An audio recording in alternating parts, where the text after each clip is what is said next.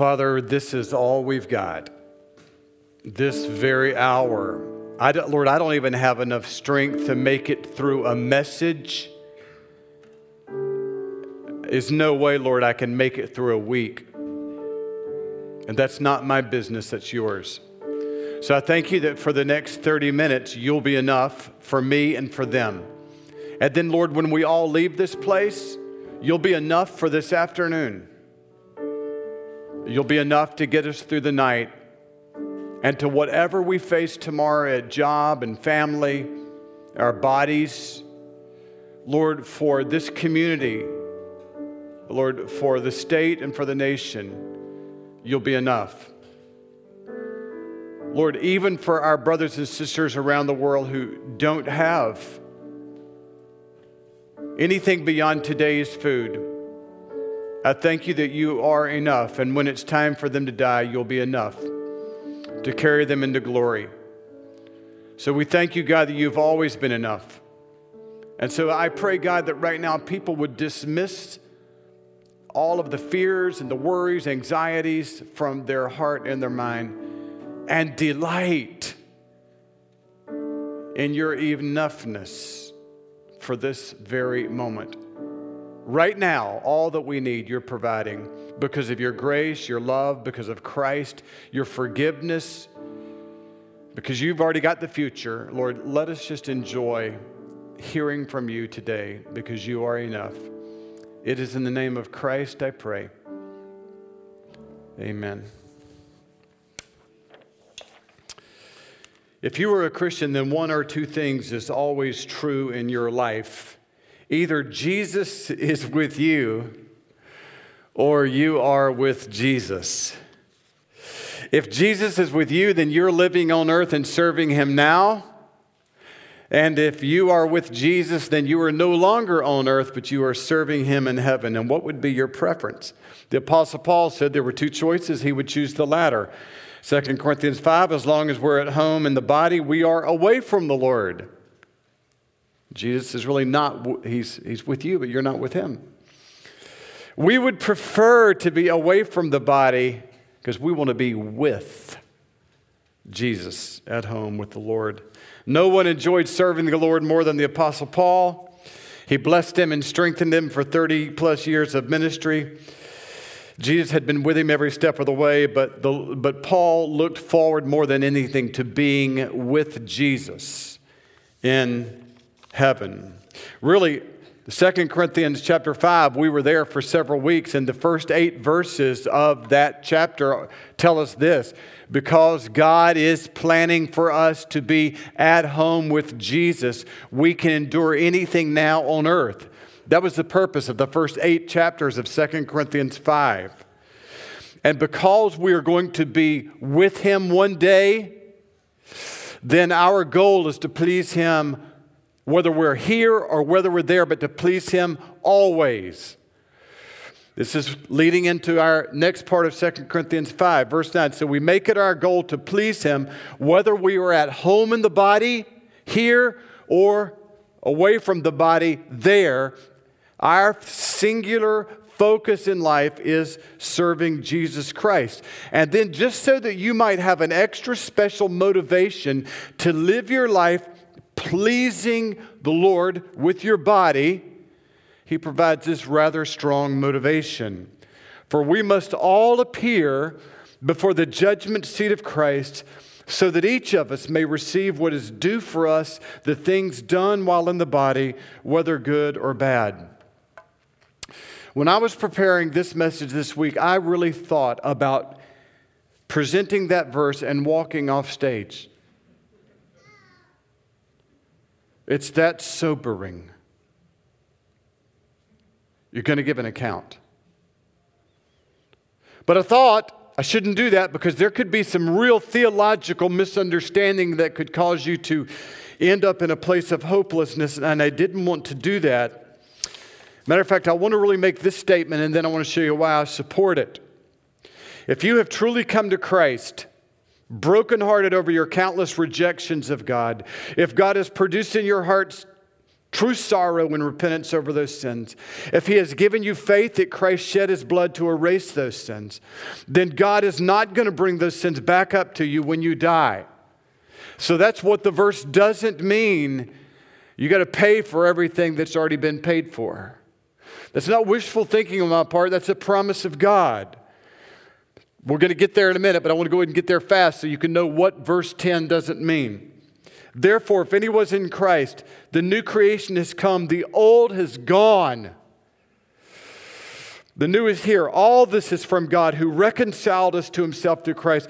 God was reconciling the world to Himself in Christ, not counting people's sins against them. Yes. So if you've ever come in this room and heard us use the word gospel, good news, that's the good news. Through Christ, God does not count your sins against you. I have no better news for you than that. Ever. So having that confidence, now we can look back at verse 10. It doesn't mean that, but it does mean something. Paul wouldn't have written it had it not meant something. For we must all appear before the judgment seat of Christ, so that each of us may receive what is due for the things done while in the body, whether good or bad. So we're not going to be judged for sins that are past and confessed. What are we going to be judged for? Well, the rest of the chapter makes it very clear. We're going to be judged how we used our body for the advance of the cause of Christ around the world. What did you do with the singular one body you were given to serve the Lord? Now, Paul will say that later. We'll get there later, but he sort of summarizes, we are Christ ambassadors now, as though God were making His appeal to us, or through us. That's life. That's what you're going to be judged on, whether or not you were a good ambassador representing Christ in this world by how you represented His mission. So that's really what 2 Corinthians 4 and chapter 5 are all about. Paul is saying, in being a good ambassador, my body's been beat up. In fact, my body is about to be executed. It's okay because Jesus is giving me a new body in heaven. Therefore, the only thing I need to be concerned about is what did I do with my body on earth for Christ?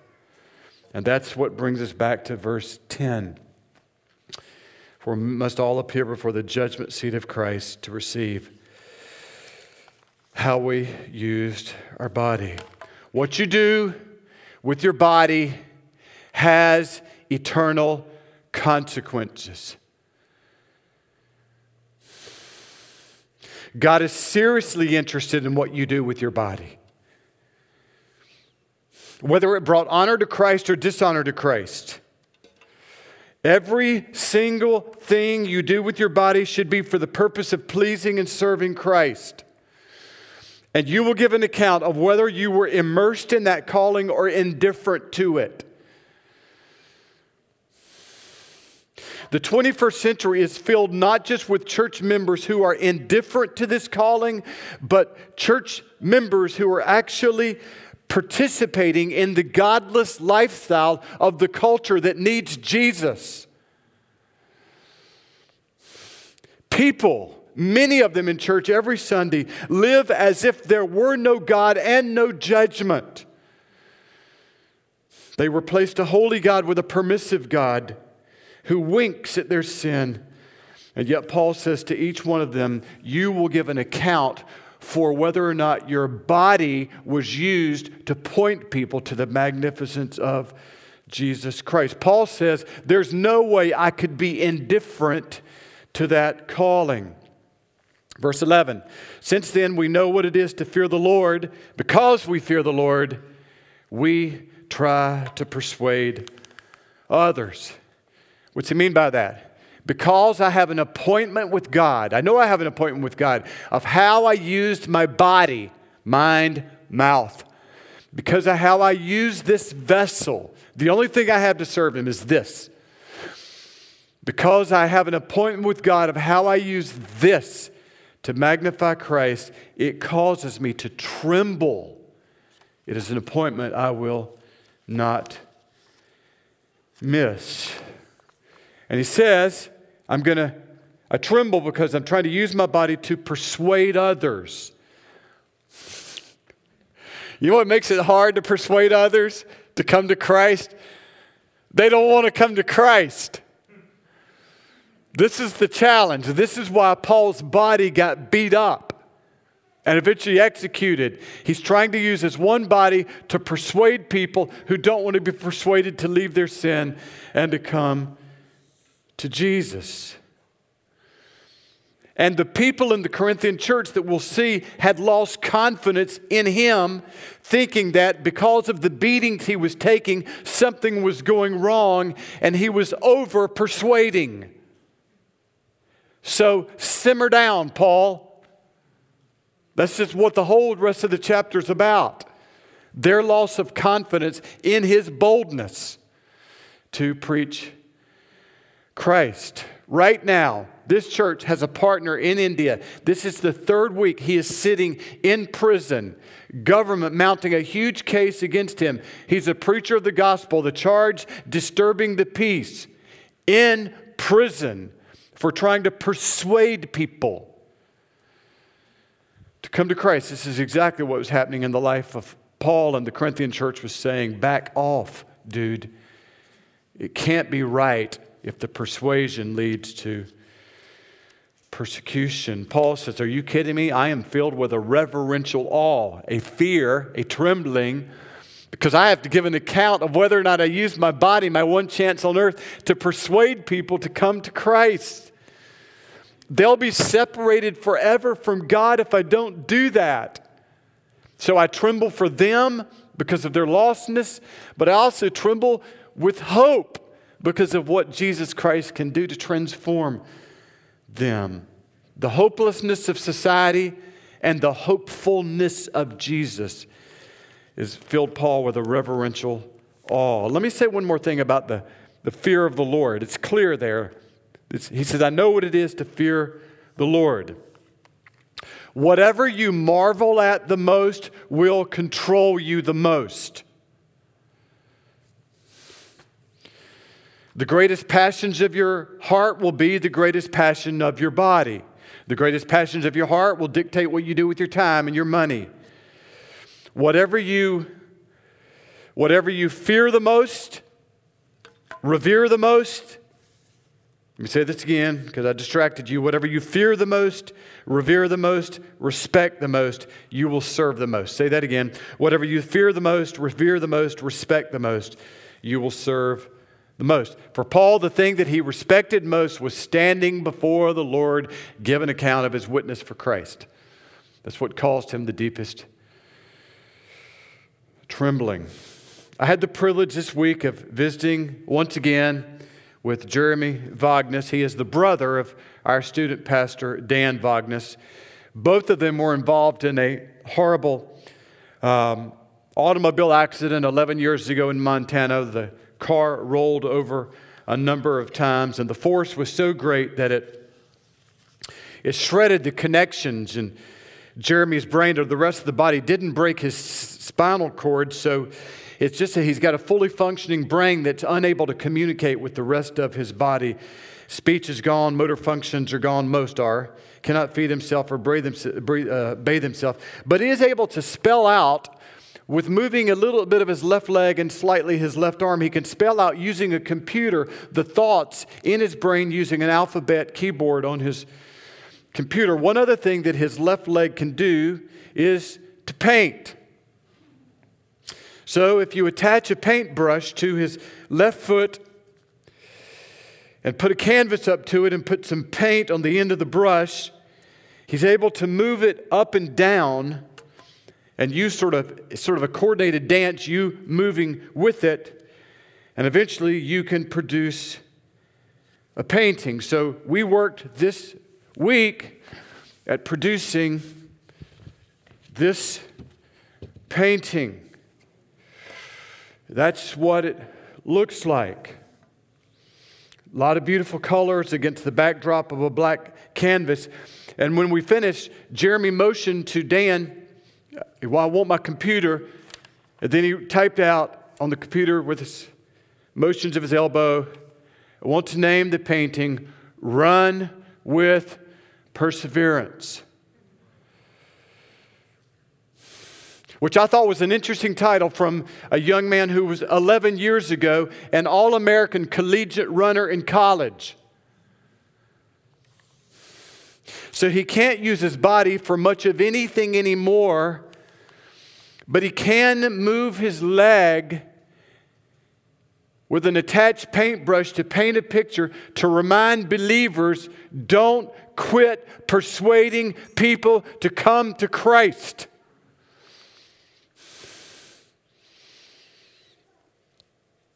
So what I want to ask you today is, what are you doing with your body for Jesus? Are you producing beauty out of your body? Or are you producing God-dishonoring behavior?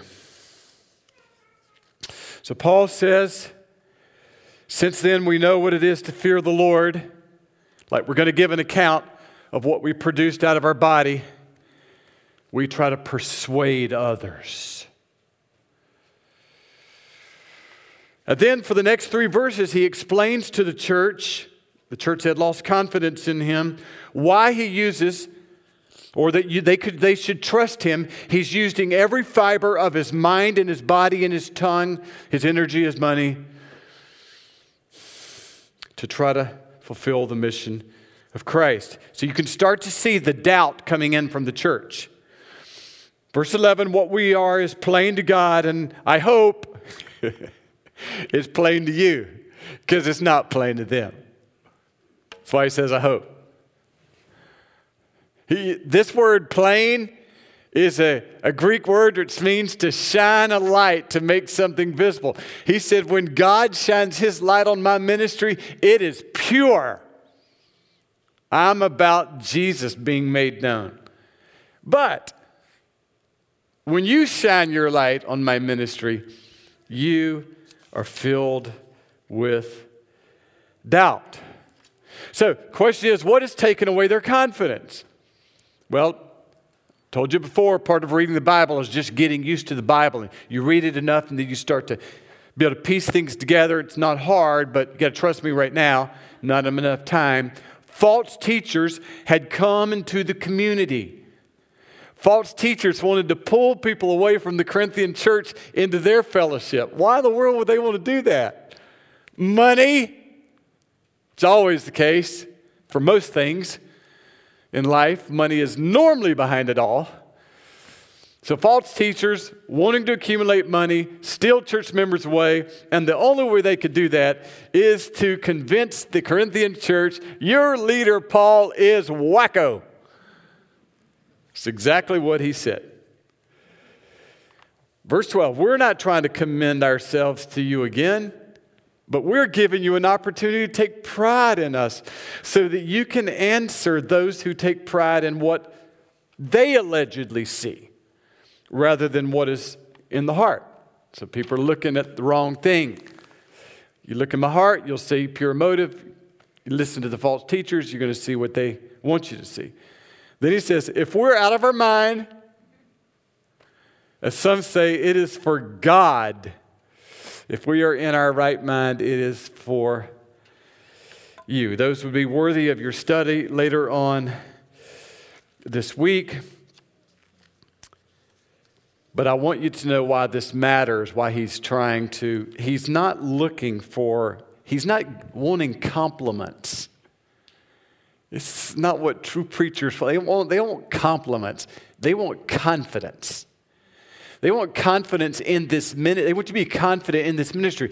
They want you to be so confident that you'll bring people here. They don't want you to be embarrassed. They don't want you to doubt that, if I bring somebody here, the message is so intense, it will be embarrassing. So Paul says, I want you to be confident that the ministry is about exalting Christ. And just think about what we compete with in this day and age when especially newer churches, larger churches, booming churches have to alter the message and whittle it down and maybe water it down and not really talk about the supremacy of Christ, the sovereignty of God, the horror of sin, but they have to say all sorts of other things, lesser things, maybe even untrue things to draw a crowd. This is what we're competing against. Paul says, I want you to be confident. This is where truth will be preached. Paul was so intense about preaching Christ, they said he was crazy. And I just want to tell you, if somebody ever tells you you're crazy for the Lord, that you're in good company. Because in Mark 3:21, this is exactly what the family, even the very family of Jesus Christ said about him before they knew who he was. He has lost his mind. I cannot stress to you how much a growing sentiment in our culture is, I'll just call it the church has lost their mind culture. As never before, it's a big growing movement in our culture. Culture is screaming louder than ever that the theology and the ethics of the New Testament church is crazy. You have lost your mind. You must be silenced. Your values are crazy. You must be stopped. And what makes this even more challenging is that church members and even church leaders are starting to buy into and listen to the culture around us and are so desiring to please culture. They are softening the message of the New Testament in order to win the approval of the culture. The culture that says be quiet. The culture that says be silent. The church is the pillar and foundation of the truth.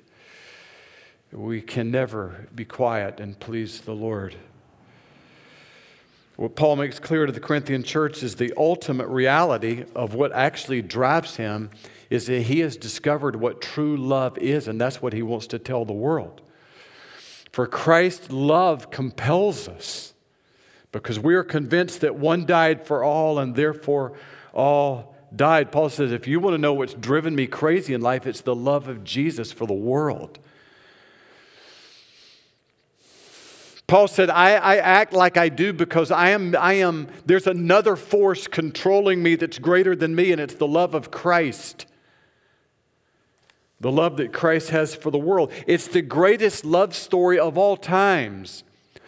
That one man died 21 centuries ago in the Middle East, and that one death can bring forgiveness to all. Wow. Think about this. I mean, this is like, about people who died and have saved people's lives. A police officer might die and prevent someone else from dying. A fireman might rush into a house and prevent a family from dying. A soldier might die and prevent his entire platoon from dying. But these deaths are very restricted. People die then only for a small group of people and only for a small, brief point of time.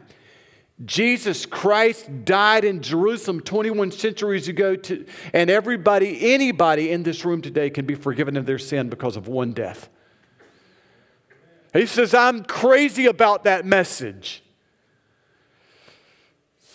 Now, when he says that one died for all, it doesn't mean that all are going to be saved, because many reject, many will not be persuaded. But he is saying, if everybody in the world at one time rushed the throne of God and said, forgive me, there's enough grace for all. So then the next verse, Paul again clarifies why he lives the way he does. And he died for all, that those who live should no longer live for themselves, for their protection, for their admiration by the world, but should live for him who died for them and was raised Again, here's what Paul's saying. I'm not devoted to the memory of a fallen hero. I am not making sacrifices in my life because of one who died and made a sacrifice. He said, I am motivated because that man who made that sacrifice rose from the dead, into verse 15. I'm motivated by a risen Christ. And the difference between true Christianity and its popular counterfeit in the church involves a relationship with a living person. Paul says, I'm bound to a living person. That's why I'm crazy. Authentic believers are controlled by a resurrected Christ.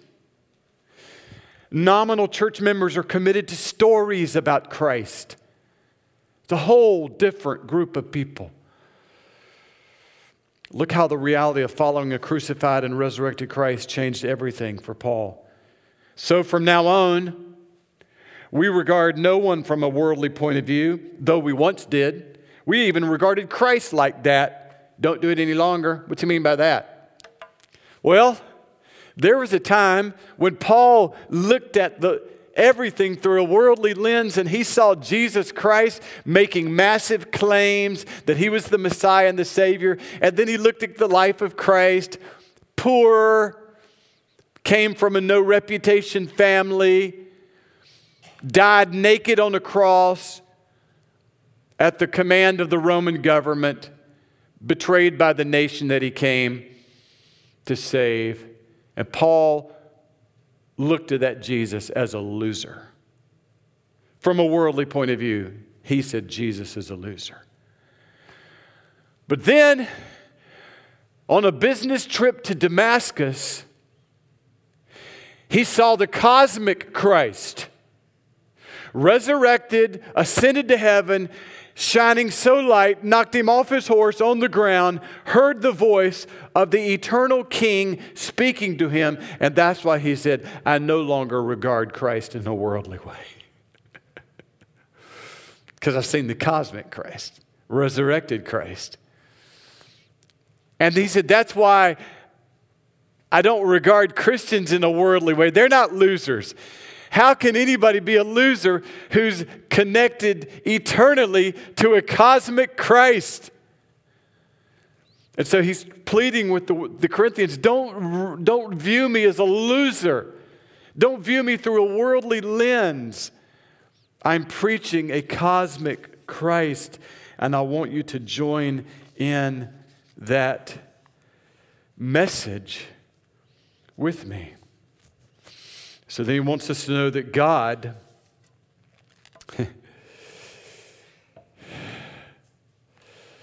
this is what happens when you're connected to a cosmic Christ. If anyone is in Christ, the new creation has come and the old has gone. How can anybody be a loser that's attached to a cosmic Christ? How are you new today? Everything about you is new. You're joined to Christ.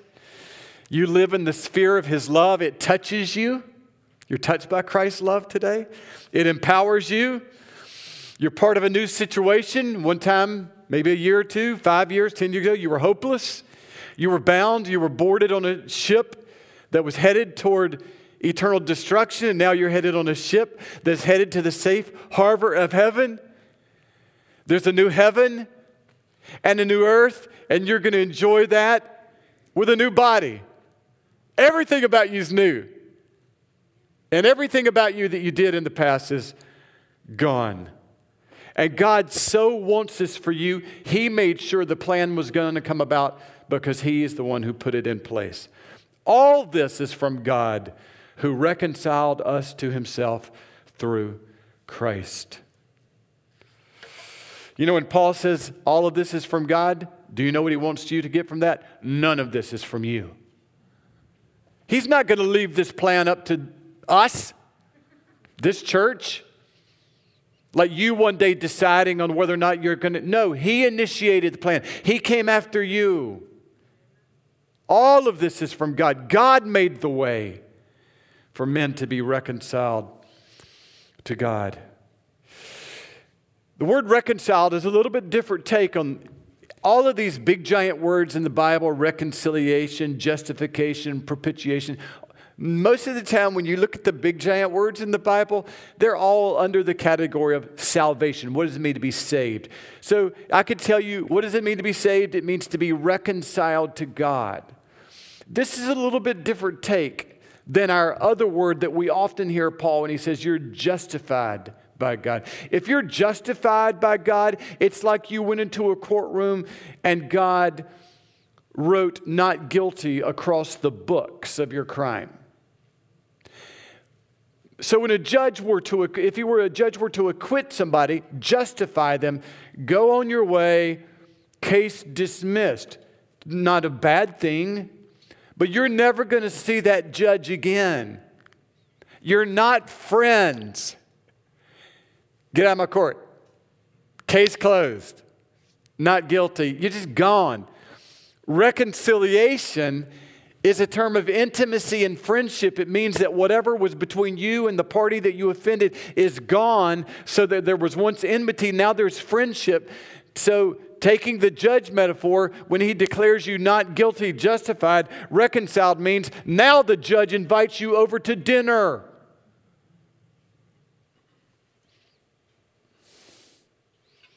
Paul says everybody who loves Christ and believes the cross is not just cleared of their sins, but has been invited over to God's house, to God's table, to dine with Him forever. And that's the message He's entrusted to us to take to the world. All this is from God, who reconciled us to Himself through Christ, gave us the ministry of reconciliation, so that God was reconciling the world to Himself in Christ, not counting people's sins against them, and He has committed to us the message of reconciliation. Now it's our task to go tell the world this has happened, just like I'm doing to you today. You do it to those that you're around and to those that we meet through missions. What's our message? Just once again, just in case we missed it, here's the message we take out. What a privilege to say this to people. Verse 19. God was reconciling the world Himself. There it is. Middle of verse 19. Not counting people's sins against them. That's what we get to tell the world.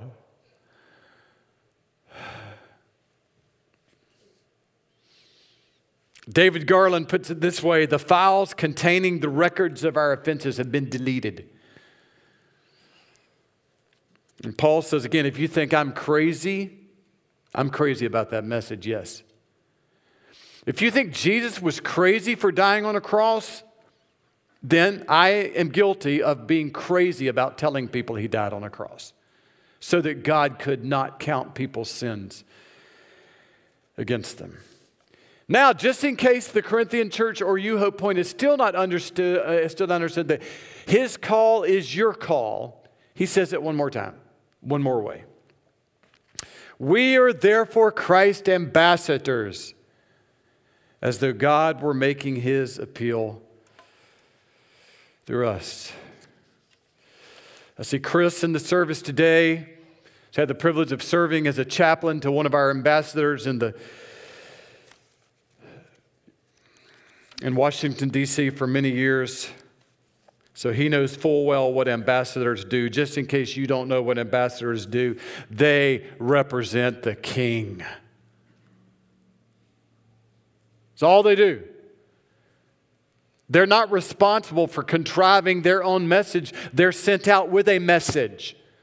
That's what ambassadors do. They are sent out to go meet with somebody in another land, another place, another sphere. And most of the time it is to extend goodwill and to say, if there's going to be goodwill between the person that I report to and you, here are the terms. The ambassador doesn't make the terms. He just announces the terms given to him by the King. So we want the world to have peace with God, and so we tell the world, these are the terms. That is our mission. This explains why Paul acted as he did. The Corinthians thought he was crazy. He said, I'm not crazy, I'm just obedient to my king. But I'm going to tell you, the Corinthians were not fully there yet. They were not fully bought into Paul. They had so much sin in their life, they could easily lose confidence in Paul, and that's why he concludes this passage with this plea. We implore you on Christ's behalf, be reconciled to God. Why do you tell that to a church? He's writing to a church. You would think these people are reconciled to God. Not fully. Junk in their life that was causing them to doubt Him. Causing them to buy into the culture. To believe that He was overboard. Persuading too hard. And it was their lack of reconciliation to God that caused their lack of reconciliation with Paul. That is, they could not invite people and say, listen to this message we sing about and preach about. They couldn't do that because their lives lacked reconciliation in many areas. And it produced cowardice. And it produced a lack of confidence. So Paul gives them one more reason. He's begging them here, please give your whole life to God. No more halfway stuff here. He says, one more motivation. Be reconciled to God because of this. God made Christ, who had no sin, to be sin for us so that in Him we might become the righteousness of God. Jesus never sinned, went to a cross, and on the cross said to God the Father, I will take responsibility for all of Richard's sin. Whatever is due Richard, I will take responsibility. And then he went to every person in this room and said, I will take responsibility for your sin and your sin and your sin. On the cross, and Christ said, I will take responsibility. I will own their guilt. And as soon as he said that, the wrath of God was poured out on Christ for your sin. And then all of your guilt was transferred out of your body onto Christ. And in this giant void where all of this sin had been, look what verse 21 says, and that void was filled with the very righteousness of Jesus Himself. So I do agree with Paul. I implore you, be reconciled to God. Let's pray. Father, we love our reconciled state with you. We cherish that. We want to say thank you. You have not just deleted the files, not just closed the law books, not just declared us no longer guilty, not just paid for our offenses, not just took ownership of our crimes, but you, reconciling God, have invited us to your table, invited us to your home, invited us to your kingdom, invited us to your palace. God, how could we even think that we would want to do anything with our lives but be good ambassadors, telling the message of the King to the world of how they can have peace with God, telling about the one death 21 centuries ago, which enables God to not count men's and women's sins against them. God, forgive us for anything in our life that's not fully reconciled to you, that we're holding back. Forgive us of that. You're worthy of more. And then, Lord, forgive us for not willing to be out of our mind for being not willing to be radical in our ambassadorship. God, we should be telling everyone, everywhere, all the time, about Christ. His love that touches people, forgives people, rebuilds them, renews them, suffers for them, rises for them, lives in them. Oh God, let us leave this room not ashamed, not being silenced by the culture, but to have a message of hope, bold, unwavering hope for our dying culture, that they can live again through Christ. In His name I pray. Amen.